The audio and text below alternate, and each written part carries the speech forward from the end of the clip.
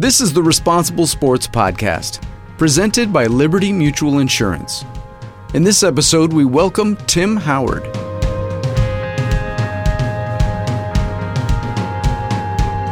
Responsible Sports is a program dedicated to supporting youth sport coaches and parents who help our children succeed both on and off the field. Each episode, our host Jim Thompson, CEO of Positive Coaching Alliance, will be joined by professional coaches, Olympians, world-class athletes, general managers, and leading youth sports experts who share their insights from their own sports careers. In this podcast, Jim Thompson, founder and CEO of Positive Coaching Alliance, talks with USA Soccer and Everton English Club goalkeeper Tim Howard. I think over time you develop the ability to overcome mistakes mentally. It's not an easy thing. And I think that's probably one of the toughest things that we encounter. As again, top level athletes or goalkeepers or skill position players. It's hard to recover, and I think that's what separates the good from the great. The great ones know that to dwell on a mistake is only going to lead to another one. Tim talks about his youth sports experience, how he played multiple sports growing up, and why he finally decided to concentrate on soccer. He shares how he overcomes mistakes and stays in the moment during a match. He also provides advice to coaches of athletes with disabilities such as Tourette's syndrome, which he has. Tim, I want to start off by introducing you to our Responsible Sports audience. Tim Howard was born in North Brunswick, New Jersey, and played both soccer and basketball through high school.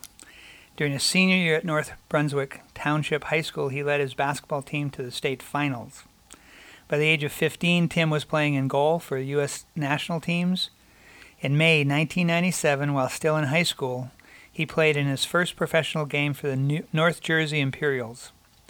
Tim made his MLS debut in 1998 with the Metro Stars with 5 saves and a 4-1 win over Colorado.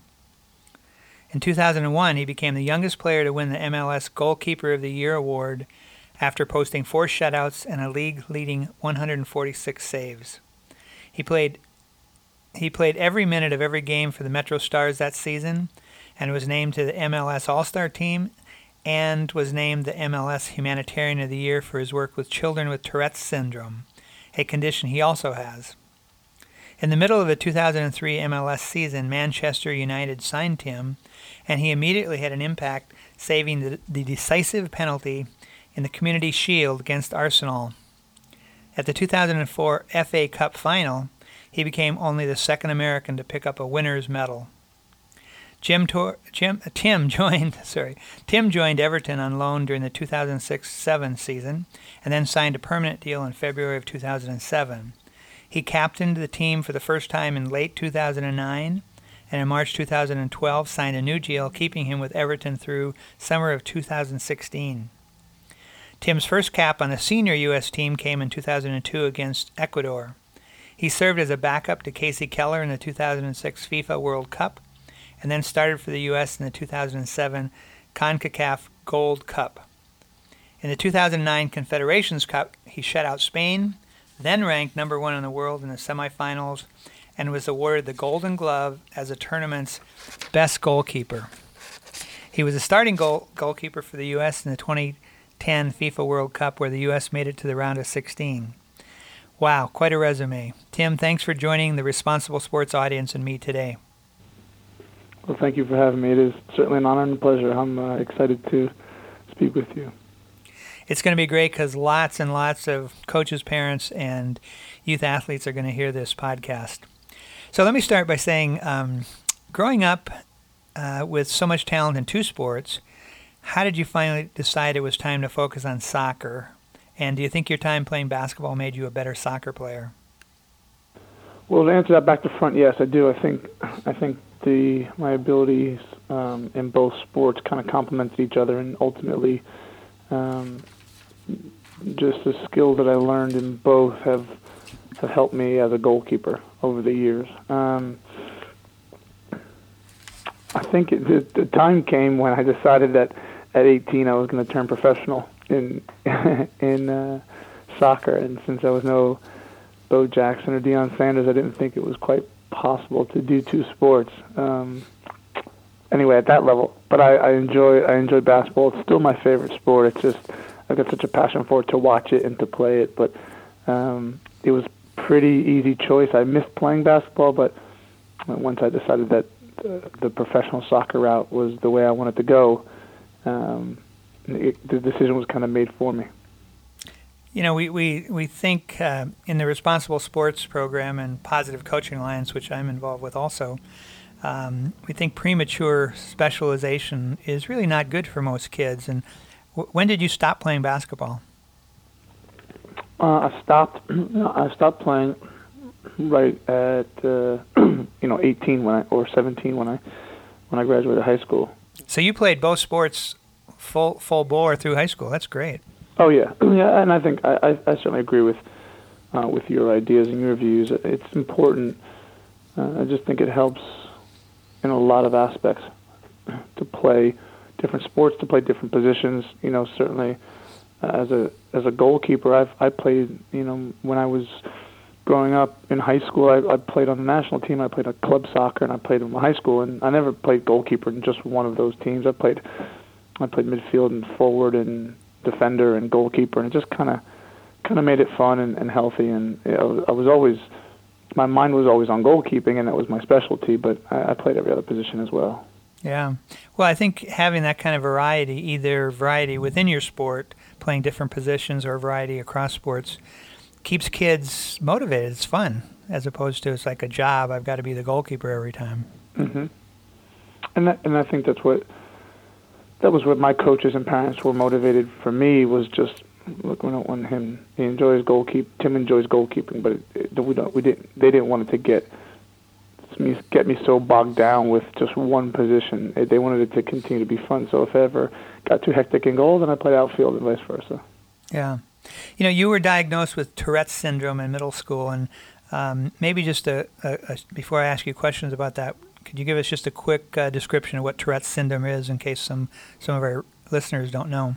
Sure. It's a condition that involves involuntary tics of whether that be verbalizations or physical, such as eye blinking, coughing, sometimes outbursts, verbal outbursts, but it seems to be more prevalent in boys than in girls, and it usually kind of shows itself or manifests itself physically in children between the ages of 6 and 10. So, how did your coaches handle this, and do you have any advice for the responsible coaches and parents out there if they have a player or a child with Tourette's syndrome?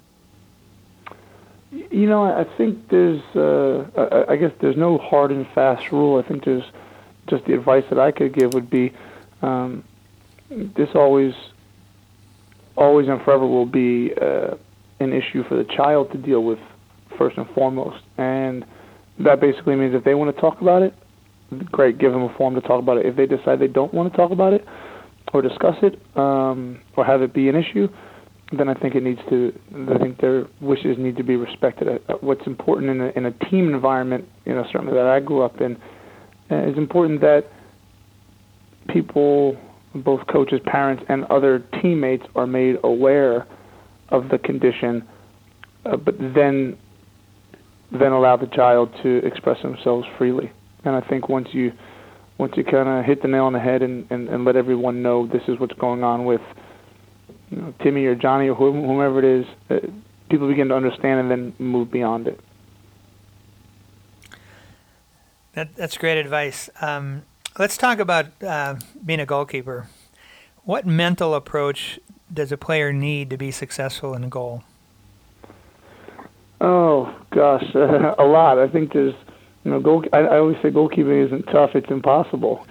And certainly mentally, one of the toughest. You have to have thick skin, be willing to not only take criticism but also ignore criticism, which is I think very difficult. But conversely, it's important to ignore praise as well. You know, and because I always think as a goalkeeper, certainly as you move up the ranks, you're never as good as you think you are. You're never as bad as you think you are. You're kind of somewhere in between, and the mental approach is I think one of the key factors that when I speak to children who are goalkeepers, and I have my own goalkeeping academy, that's what I try and tell them is, look, you're never going to be perfect. That's why everyone enjoys watching sports, because people score, right?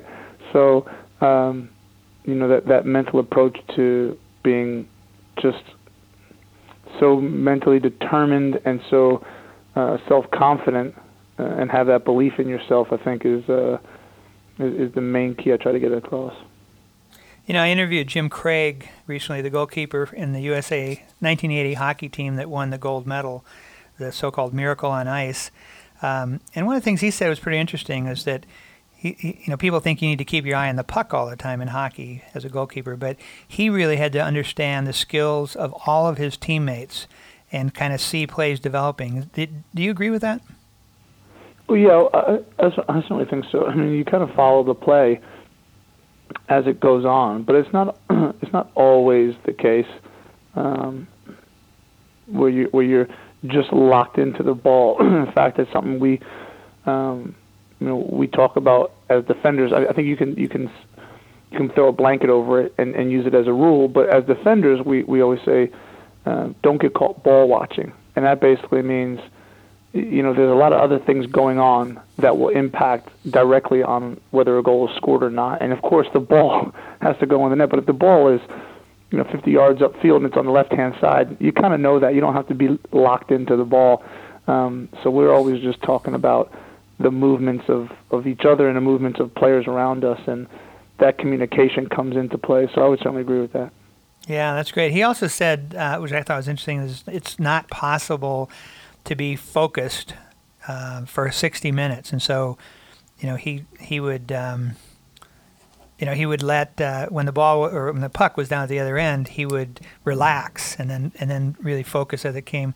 How do you maintain your focus when you really need it?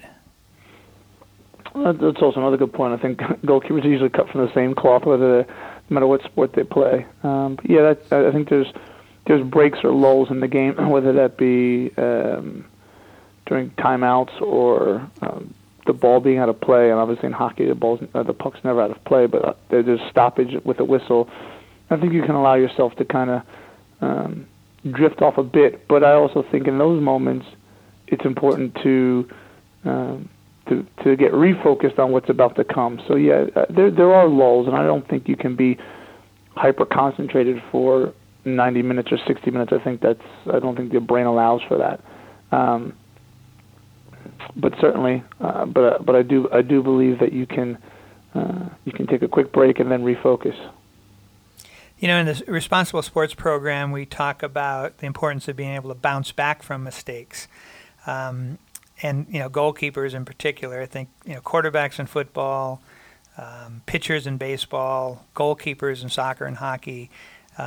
Just a lot of pressure on those people and mistakes that become very obvious. Do you have a certain ritual or routine you use to recover from a mistake? It's a good question. I think over time you develop the ability to overcome mistakes mentally. It's not an easy thing. I think that's probably one of the toughest things that we encounter. As again, top level athletes or goalkeepers or skilled position players, it's hard to recover, and I think that's what separates the good from the great. The great ones know that to dwell on a mistake is only going to lead to another one. And I think there's not a ritual per se, but one thing that happens when a play is made or not made that maybe I think I should have done better, or there was a mistake made.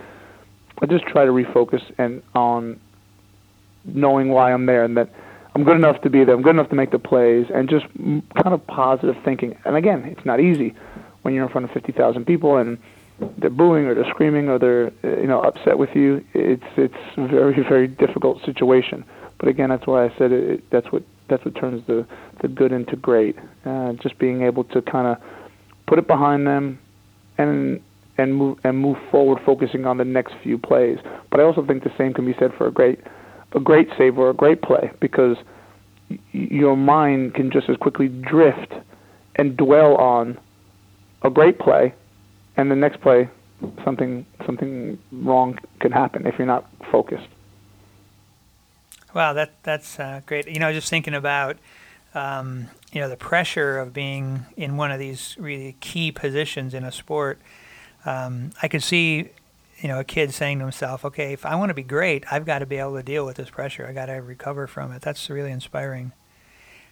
Also, like what you said about our attention can be hijacked by a great play we make. That's a pretty interesting idea. It's like being able to bring your attention back where you want it. If something bad happens, if something really good happens.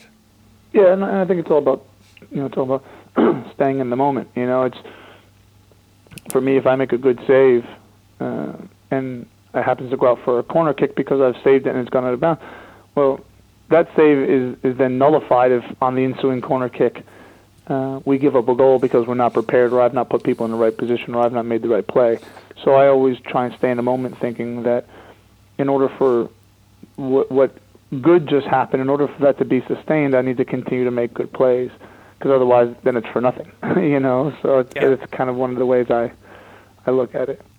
So I've read about your 102-yard goal. It's just unbelievable. A Premier League match back in the 2011-12 season. Apparently the Wind got it, and you scored. And one of the most that's amazing no matter what. But one of the most amazing things about it is that you didn't celebrate, and you said it was because of your respect for your opposing goalkeeper. Say something about that. That's amazing.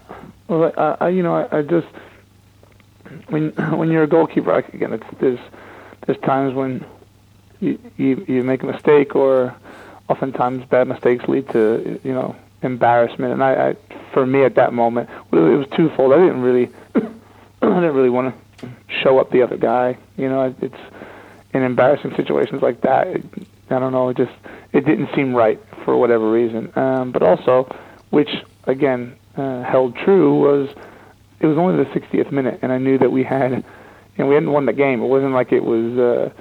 I scored the goal in the 90th minute to win the game. It was still a lot of time left, and as it happened, they scored 2 goals that came back and won. So again, it was just me trying to be in the moment. Now I would have been excited and ecstatic if we'd won the game based on my goal, but that didn't happen. So I was just trying to, again, it was a fun moment, but I didn't want to get too caught up in it. I would have enjoyed much more if we had won the game. We talked with Positive Coaching Alliance in the Responsible Sports Liberty Mutual's program. We talk about how the real benefit of sports is for kids to learn life lessons, and you stressed several times about being in the moment, and it seems like that is a really life lesson, because so often you kind of, it seems like people kind of almost sleepwalk through life sometimes, and the learning to focus and really be in the moment on the soccer pitch can help people be present the rest of their lives. Yeah, as you said, it's a great life lesson, because it does spill over to everyday life. It's important to remember the past and look to the future, but it's also important to do what's kind of asked of us today. And I think that for athletes, it's virtually the same on the field. It's not what you did yesterday, or it's not the game next week. It's right now, and it's the next play in this moment. So I think those are all very important things. Yeah. We have a phrase we use a lot, honoring the game, and I just really want to salute you for honoring your opposition number in the goal. We talk about the roots of honoring the game: respect for the rules, your opponents, the officials, teammates, and yourself. And I think that your 102-yard goal was, and how you responded to it, is a perfect example of honoring the game. So I wanted to salute you for that. Oh, thank you. So 2009, you helped shut out Spain, then number 1 ranked in the world, semifinals of the Gold Cup, which, I think surprised some people and showed the U.S. could play with the best in the world. I'd love to just get your reactions or thoughts, memories about that game. Oh, yeah, it definitely shocked the world, really, the world of soccer, because, that probably shouldn't have happened, based on merit and paper and all the rest of it. But it just goes to show you that, you give everything, and if you do it often enough, every now and again you get your just rewards. And it was a magical night. It was one that I'll remember forever. Certainly, probably up there with the highlight of my career. Here we were against the best team in the world. I hadn't lost in 36 games, and it had an unbelievable record. And semifinal of a major tournament for us to get to a major tournament final, and to be able to shut them out 1-0 was, they had all the top players on the field, and we played so admirably. It was fantastic. Yeah, cool. I'd love it if you talked about your high school and youth sports experience, and any coaches you had, basketball, soccer, anything, who you felt were really positive coaches. We talk about responsible coaches having 2 goals, better athletes, better people, trying to win, but also teaching life lessons. I'd love to hear you talk about any coach that you had as a youth that really helped you become who you are. Well, I think the one that stands out for me the most is a goalkeeper coach of mine when I was growing up, by the name of Tim Mulqueen, and he's quite literally one of the best around. And he was a New Jersey guy, and I was fortunate enough to kind of grow up in the area that he was coaching, because he coached goalkeeper clinics. He coached the New Jersey ODP state team.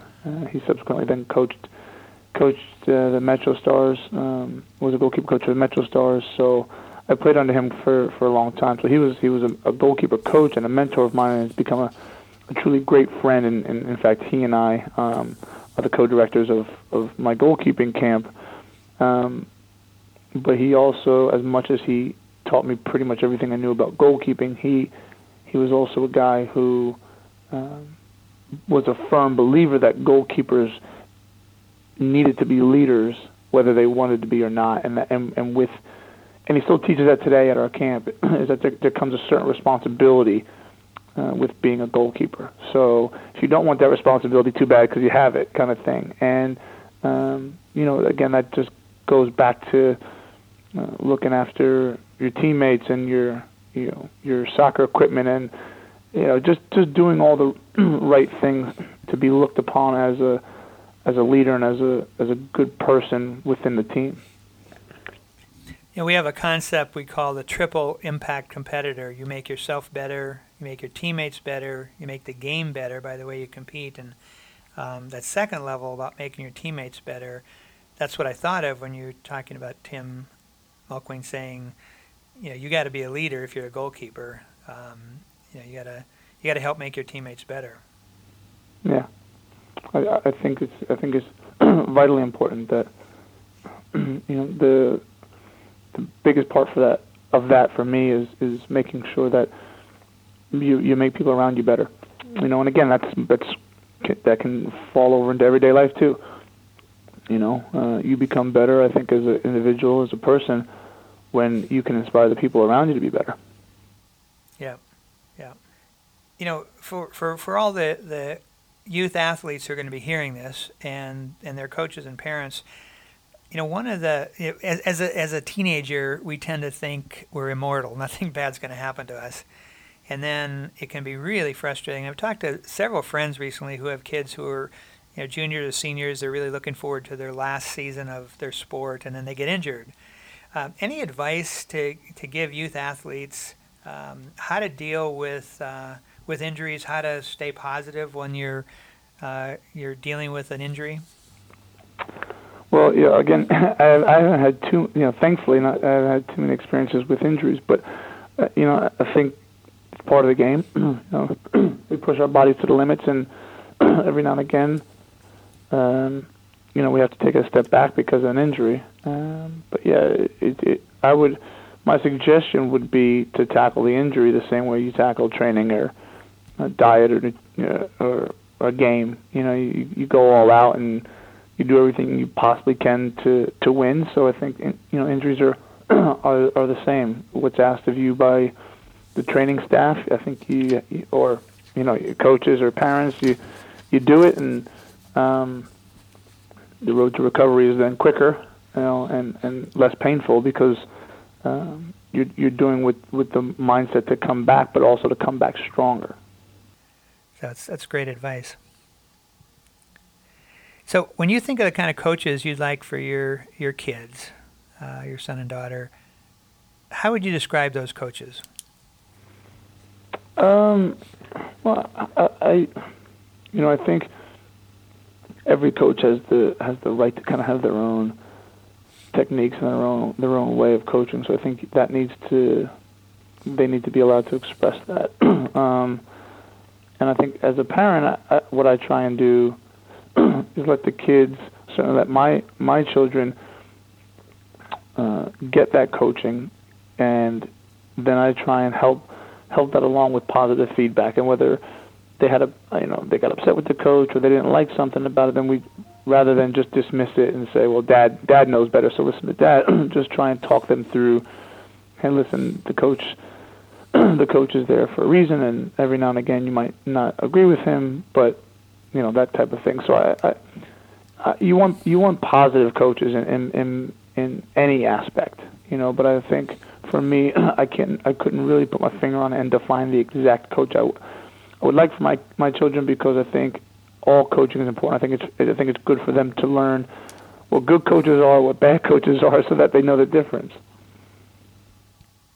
So that's great. The as a sports parent, if you could be beamed into the living room of every sports parent in the country and say one thing to those parents that would help their kids the most, what would you say to them? From a parenting technique. Yeah. So what would you say to sports parents that would help them help their kids? I think it's what I do with my own children, and I think it's what my parents did with me. They just kind of gave me every possible sports opportunity, whether that was putting me in different leagues and sports, and then letting me go with it. They weren't too hands-on. I think one of the biggest issues we face is the parents who are ultra hands-on and who know it all, and I think that ends up becoming a detriment, because they think they're doing well by their children, but you can almost usually see the child kind of putting their head down thinking, oh, here we go, not again. So I think it's important to give advice as parents and to be encouraging and to give as many opportunities as you can. And when something goes wrong, or they have a bad day, or they don't see eye to eye with the coach, yes, of course, you intervene and you can have a quiet word. But more often than not, I just think it's about expression. It's about letting the children express themselves. And if you think the child can give more, then sure, you tell them. Or if you think you have a piece of tactical advice or technical advice, sure, it's no problem to offer that. But I would say less is more in that regard, and that's kind of how I try with my children. You talked about ultra hands-on parents. It seems like some parents are they're so involved that they kind of don't leave enough room for the kids to control their own destiny. Well, I think for whatever reason, I don't know why it seems that parents almost always live vicariously through their children's sports, and as I said, more often than not, the child doesn't have the strength or certainly the authority to kind of speak up and say, hey, back off a bit. Yeah, 'cause that's just the parent-child role, right? But it oftentimes to me seems as if we'd all be better served, and certainly most importantly, the children would be better served just being allowed to express themselves without the pressure of the parent. Tim, this has been just delightful. Any last word you'd like to share with all the people who are going to be listening to this? I think we've covered it all. It's been great to be on and to chat with you. I've thoroughly enjoyed it. Yeah, same here. Tim, thank you so much. Thank you. To learn more about responsible sports, visit responsiblesports.com. You'll find valuable responsible sport parenting and responsible coaching guides, downloadable tools and worksheets, and helpful advice from leading youth sports experts.